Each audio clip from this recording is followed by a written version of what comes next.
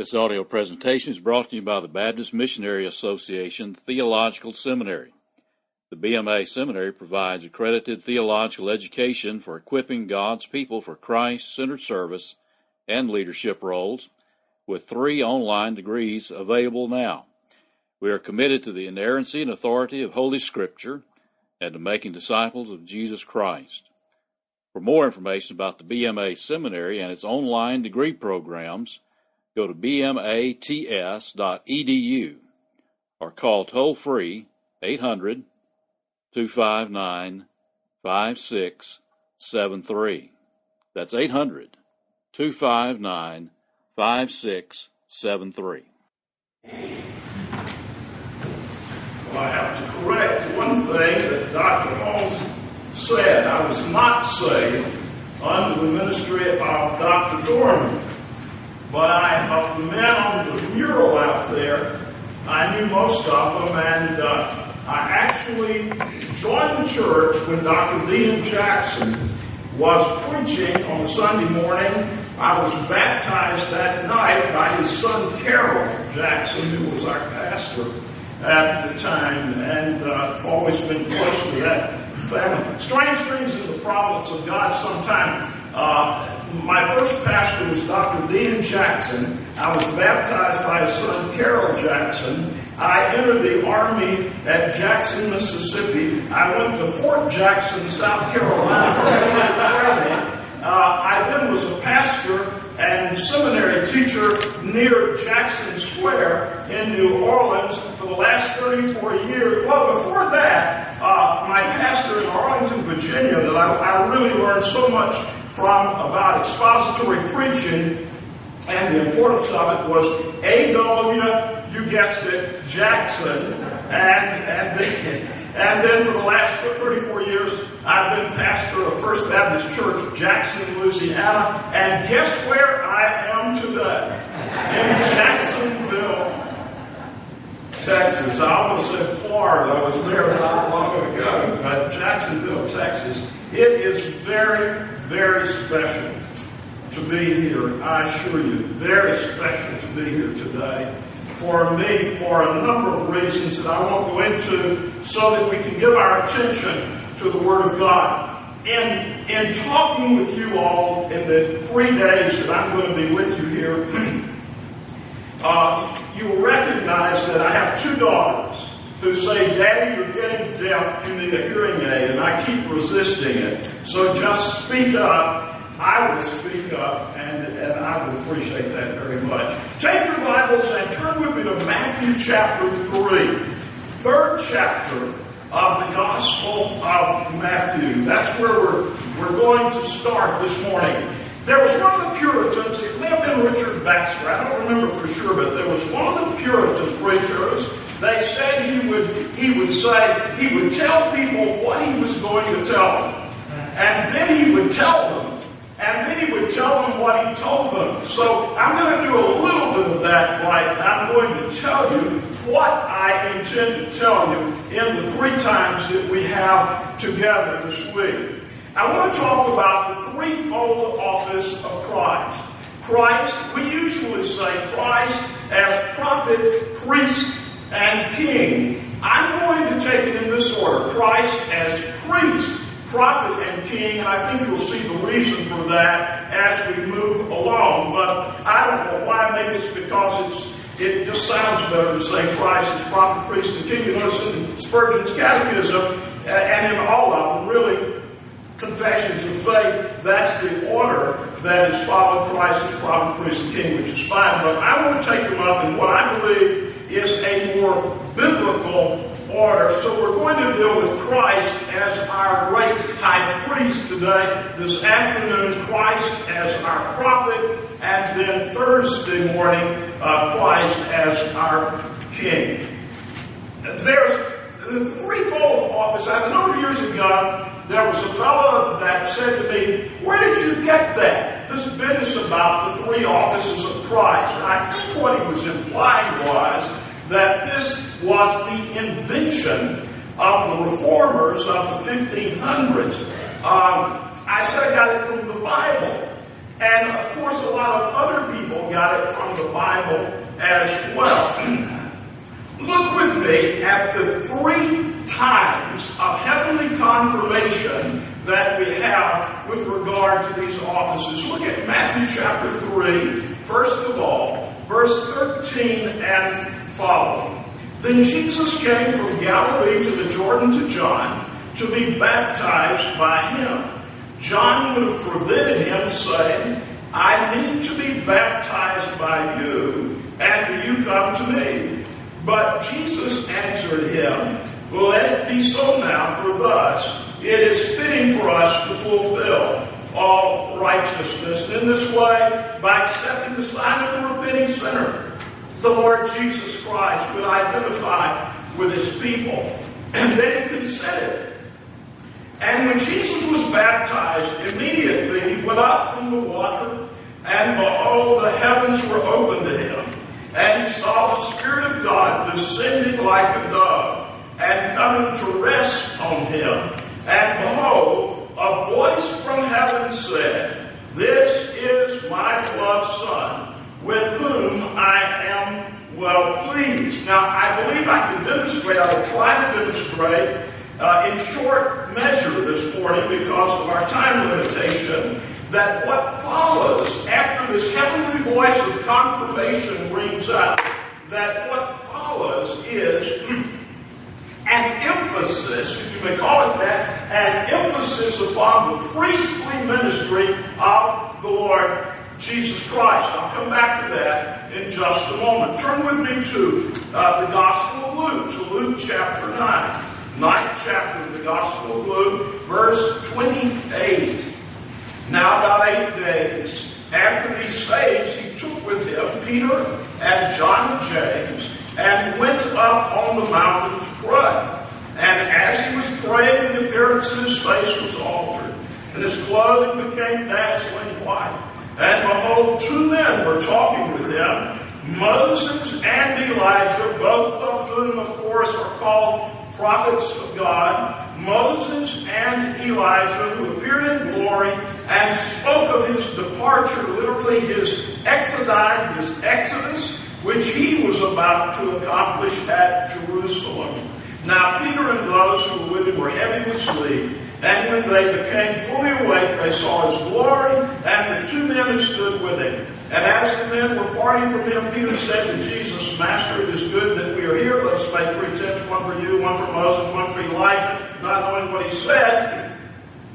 As he was saying these things, a cloud came and overshadowed them.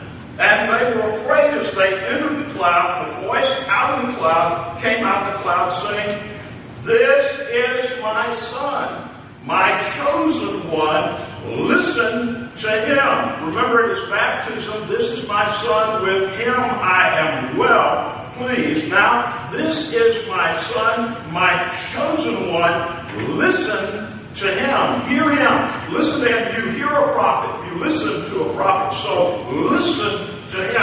And from that time on, there seems to be an increasing confrontation that arises with the religious establishment as they began to grow more and more hostile to the Lord Jesus Christ as they had persecuted the prophets of old, you see. And there's an emphasis there, I think, on the prophetic ministry. Now turn with me to the 12th chapter of the Gospel of John. John chapter 12. John chapter 12. And verse 27 and following. The Lord Jesus Christ is speaking. And he says, Now is my soul troubled, and what shall I say? Father, save me from this hour, but for this purpose I have come to this hour. Father, glorify your name. Then a voice came from heaven.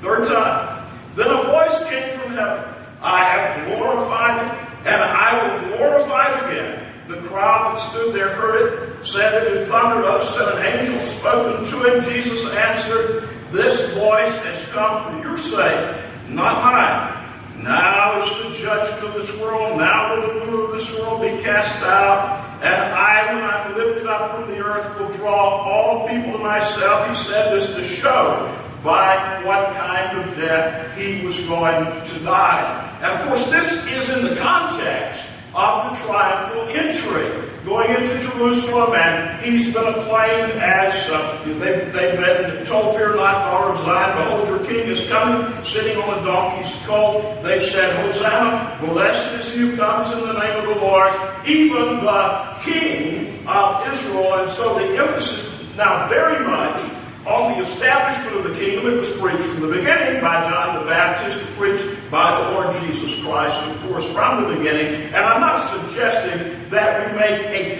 clean distinction on all these things, but it's a matter of emphasis as we want to talk about what it means to talk about the Lord Jesus Christ as our priest and our prophet and our king. So this morning, for just a few moments now, let's focus in on Christ as our great high priest.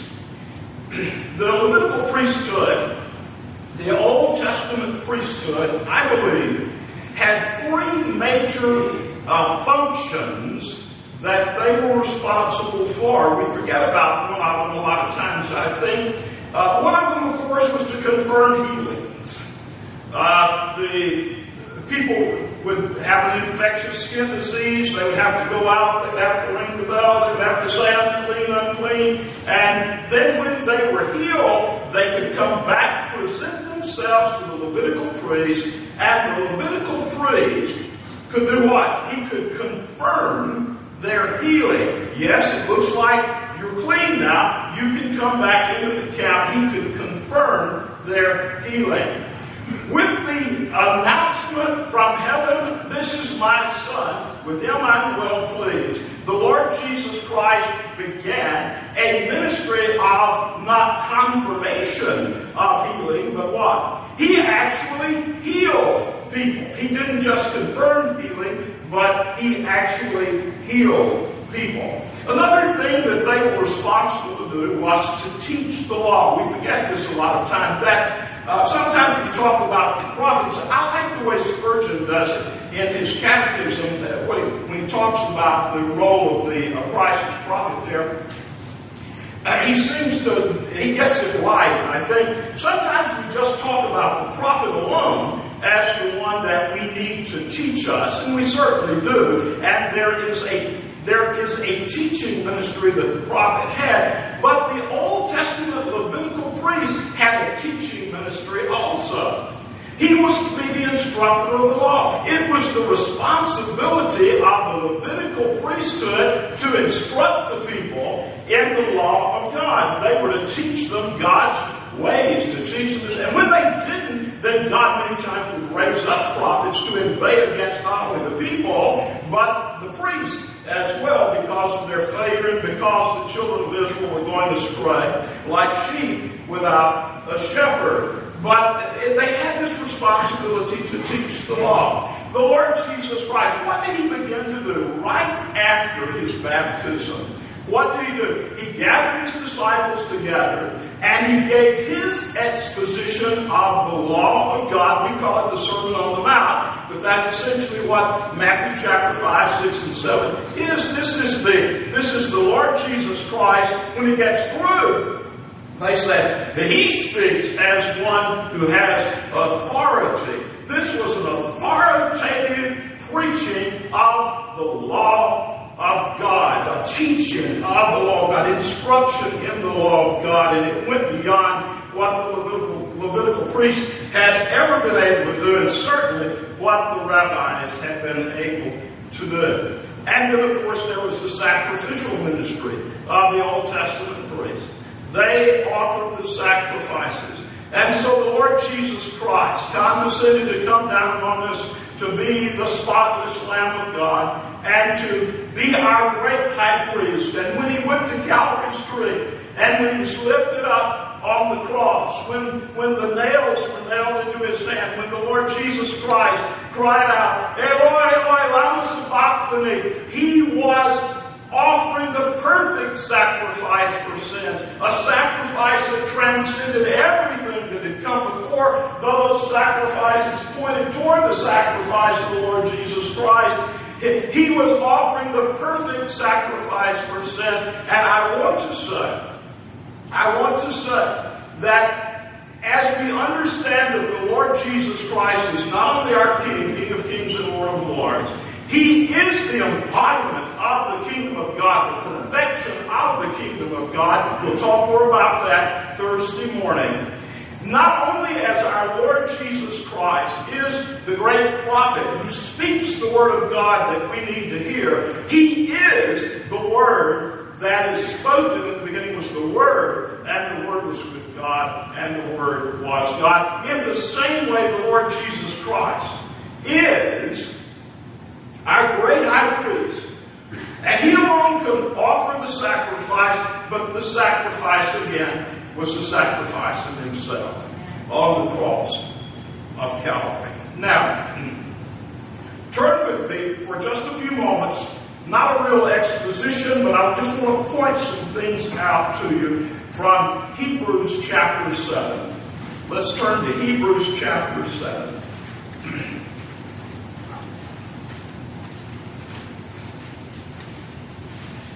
I'll do like, I think it was Thomas Baxter, I'm not sure if I'm right about that, but I'll do like whoever it was, and I'll tell you what I'm going to say. I'm going to say that the priesthood of Christ is eternal, superior to the Levitical priesthood, a priesthood that provides perfection, a vital, indestructible priesthood, a priesthood that guarantees eternal intercession, and a priesthood that has a sacrifice that does not need repeating. Hebrews chapter 7, let's look at it. First of all, an eternal priesthood. For this Melchizedek, king of Salem, priest of the Most High God, met Abraham returning from the slaughter of the kings and blessed him. And to him Abraham apportioned the tenth part of everything. He is first, by translation of his name, King of Righteousness. And then he's also King of Salem, that is, King of Peace.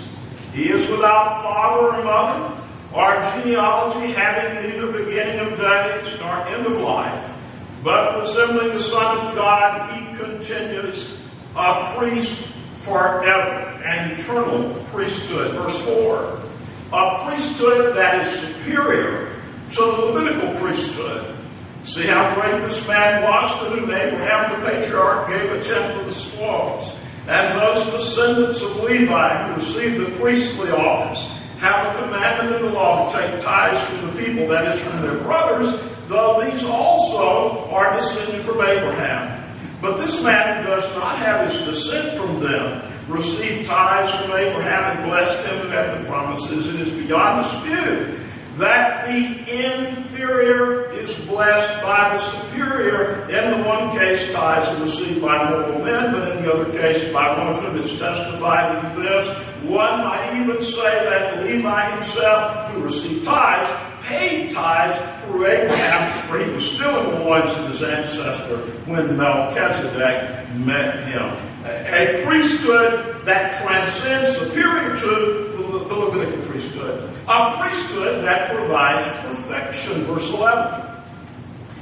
Now, if perfection had been attainable through the Levitical priesthood, for under the people received the law, what further need would there have been for another priest to arise after the order of Melchizedek, rather than one named after the order of Aaron? For when there's a change in the priesthood, there's necessarily a change in the law as well. For the one whom these things are spoken belonged to another tribe, from which no one has ever served at the altar. For it is evident that our Lord was descended from Judah, and in connection with that tribe, Moses said nothing about priests. Verse 11 again, perfection. If perfection had been attainable through the Levitical priesthood, well, there you have it, but it wasn't. But the Lord Jesus Christ has come and provided a sacrifice that is the perfect sacrifice, the perfect righteousness of God sacrifice.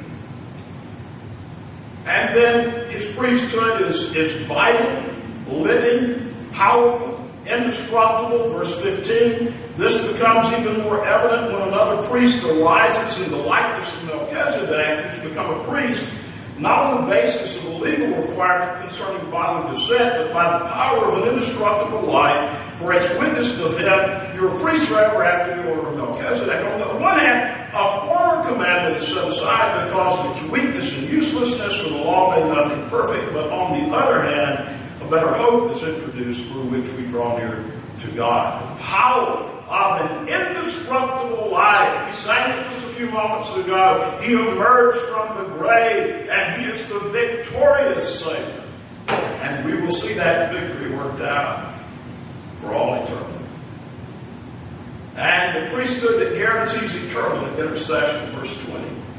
And it was not without an oath, for those who formerly became priests were made such without an oath, but this one was made priest with an oath, by the one who said to him, the Lord has sworn and will not change his mind, you are a priest forever. This makes Jesus the guarantor of a better covenant.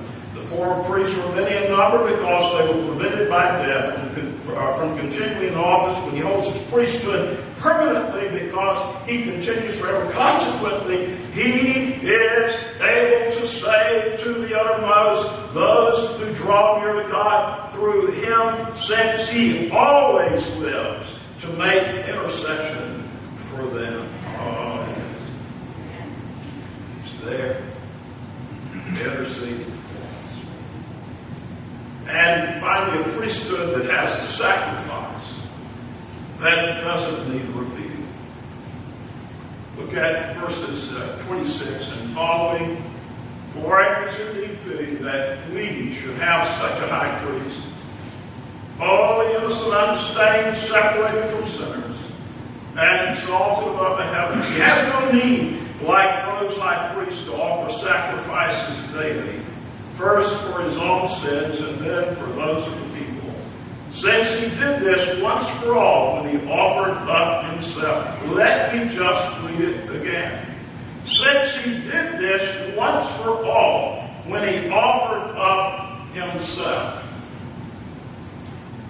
I know a little bit about Texas, and I know some of the religious character of Texas. Louisiana even more so. I was pastor of a church in the inner city in New Orleans years ago, and on Sunday night, a lot of times, I would say, does anybody have a question? Sort of informal. Does anybody have a question? And you get some strange questions sometimes, but usually give me an opportunity to address something that's in somebody's mind before we got to the message. And there was a little fella that was obviously a street kid. There were 2 or 3 of them that were wandering the streets, and they just came in, and came down to sit on the front pew that night. So one of them raised his hand, and I said, does anybody have a question? He said, Mister. He said, is it true? He said, I have heard that they kill God in these churches around here every week. They kill God. Now, do you know what he was talking about? Anybody have any idea what he was talking about? Oh, some of you are nodding your head. You see. He was talking about sacrifice to Mass. And he had heard it interpreted as they kill God every week because of the repetition, supposedly, of the sacrifice of the Lord Jesus Christ. But look at what the right... How can... I just have never been able to understand it. Look at this. It is indeed fitting that we should have such a high priest, holy, innocent, unstained, separated from sinners, and exalted above the heavens. He has no need, like those high priests, to offer sacrifices daily, first for his own sins and then for those of the people, since he did this once for all, when he offered up himself. For the law appoints men in their weakness as high priests, but the word of the oath, which came later than the law, appoints a son who has been made perfect forever. All right, well, I'm under limitations of time, but I want to say a couple of things about the priesthood of all believers as we think about our privilege and responsibility under our great high priest, the Lord Jesus Christ. A number of years ago, I don't get around that much. Actually, the circles I move in are pretty stable, but there was a time when I used to hear people say that the great Baptist distinctive is the priesthood of the believer. The great Baptist distinctive is the priesthood of the believer. So what do you mean by the priesthood of the believer? The Reformers taught a doctrine called the priesthood of all believers, plural, the emphasis on the collective, that we are all priests before the Lord, redeemed by the blood of the Lamb, and made priests. And we have a priestly ministry that we exercise, but they talk about the priesthood of the believer. They say, I'm talking about soul competency. I said, where'd you get that? Well, as it turned out, they generally got it from a particular preacher. I shall not name his name, but a particular preacher who had written an introduction to a book called The Axioms of the Christian Religion by theologian E.Y. Mullins back in the early 20th century. And E.Y. Mullins, that theologian, did talk about the competence of the soul, and then years later, I was talking with the preacher. And I asked him about it, and I said, do you have any idea where this term soul competence, which was interpreted by many people in Baptist circles in those days to mean you can believe anything you want to believe. You know, just anything. Anything goes pretty much because you're free, and that's what the priesthood of the believer is all about. I said, where this term soul competence, I said, I just can't imagine 19th century Baptist theologians using a term like that, or especially Baptist theologians before that. He said, no problem. He said, I invented that term in the introduction. I'd never really read it. But he said, I invented that term.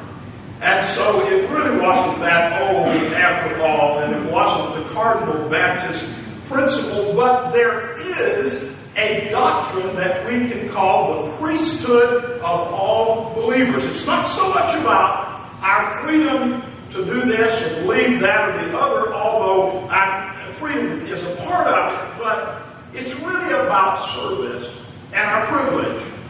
As priests under our great high priest, we are enabled to come before God without any mediator save the Lord Jesus Christ. There is one mediator between God and man. The man, Christ Jesus. And we are enabled to offer acceptable sacrifices to God ourselves. Saved by grace, saved by the indestructible life, the sacrifice of the Lord Jesus Christ. We now are enabled to come before God, and in fact we're commanded by the Apostle Paul to present what? Our bodies as living sacrifices. We offer ourselves as sacrifices to the Lord. And I'll give you two other examples. Let's just turn to Hebrews chapter 13. Hebrews chapter 13. Right near the end of Hebrews. Hebrews 13 verses 15 and 16. Through him, then, let us continually offer up the sacrifice of praise to God, that is the fruit of lips, that acknowledge his name. When you talk about the Lord Jesus Christ, you're offering a sacrifice, a spiritual sacrifice. When we sang the hymns, these great hymns of the faith this morning, we were offering. This was sacrificial work, wasn't it, you say? We were offering spiritual sacrifices to the Lord. When we sing psalms, hymns and spiritual psalms of the Old Testament, when we sing psalms and hymns and spiritual psalms, songs of praise to God and songs of experience, talking about our experience in knowing the Lord Jesus Christ, it is a priestly work that we're engaged in. When we witness to the lost, it is a priestly work that we are engaged in. And then the Apostle Paul says we're saved by grace, not by works. He says we're created in Christ Jesus unto what?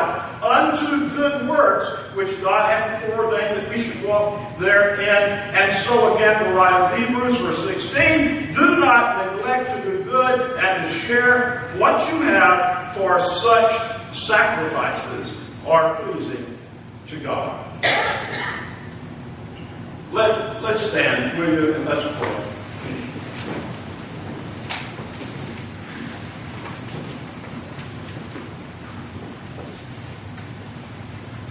Father, thank you so much for this present hour. Thank you, Lord, for the privilege that you would allow a vile and guilty sinner to so handle your word for your glory. Make it so, Lord, I pray. Bless all these people. Bless the seminary, Lord, at the beginning of this year. Lord, bless Charlie and all the faculty members, the administrative people, all the people that serve you here in this place. Oh, Father God, let this place be a great lighthouse for the truth, that we need pastors today to preach Christ. And I ask you in Jesus'